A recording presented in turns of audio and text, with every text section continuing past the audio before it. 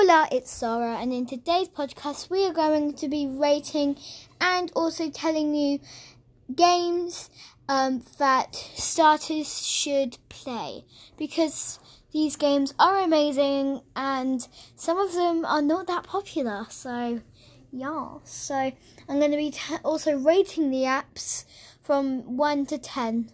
So let's get into the podcast. So the first one I recommend is Happy or something Simulator. I'll get it right in a minute. But I think that's what it's called. And this game is basically where you add up you get save up money to get pets, and you unlock different doors, to say maybe a desert. In the scale to 1 to 10, I rate it a 9 out of 10.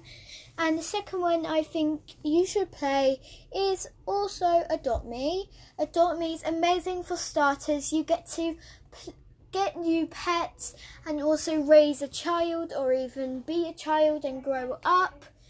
And you also can trade your pet and adopt. You can do so many different stuff in Adopt Me. And the second one I recommend is Brookhaven. You get free clothes.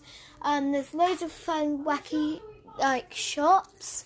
And also it comes with everything free. The only thing you have to buy is premium stuff, which is basically new houses, new cars, but rest of it is free. When new updates come, there's always a premium or a free one. There's actually both. So I think Brookhaven's a really good option. And also I think Piggy, if you're also afraid of basically and other stuff scary games, I would not really play this game, because it's basically, think of Peppa Pig, the good old Peppa Pig, our old childhood. Peppa Pig and Susie Sheep, it's basically just them, but with a bat or a sword or anything. And there's keys on a map, and you have to unlock stuff. And there's always one of a piggy, which is basically a Peppa Pig with a bat or sunk with it, and they go around and try and kill everyone, and you have to unlock stuff to escape. So if you're afraid to die, or if you get scared a lot, or you just don't like games that have killing in it, then I wouldn't really play it. And I'd also probably recommend you all the noobs and that to probably just play Obbies, a bit like Tower of Cotton, because everything's free in there, honestly, and it can really up your skills on Roblox, and I just think it's a good starter. And also the type of section in Roblox categories, I would probably play simulators or tycoons, or even roleplay games, which I think is probably the best. In any of these games, you really don't need Robux.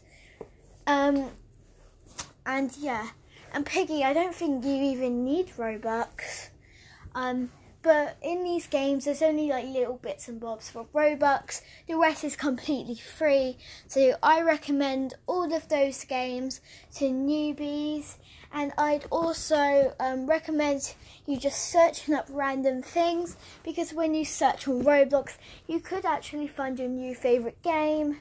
And honestly, on a scale of 10, I rate Adopt Me a 10 out of 10.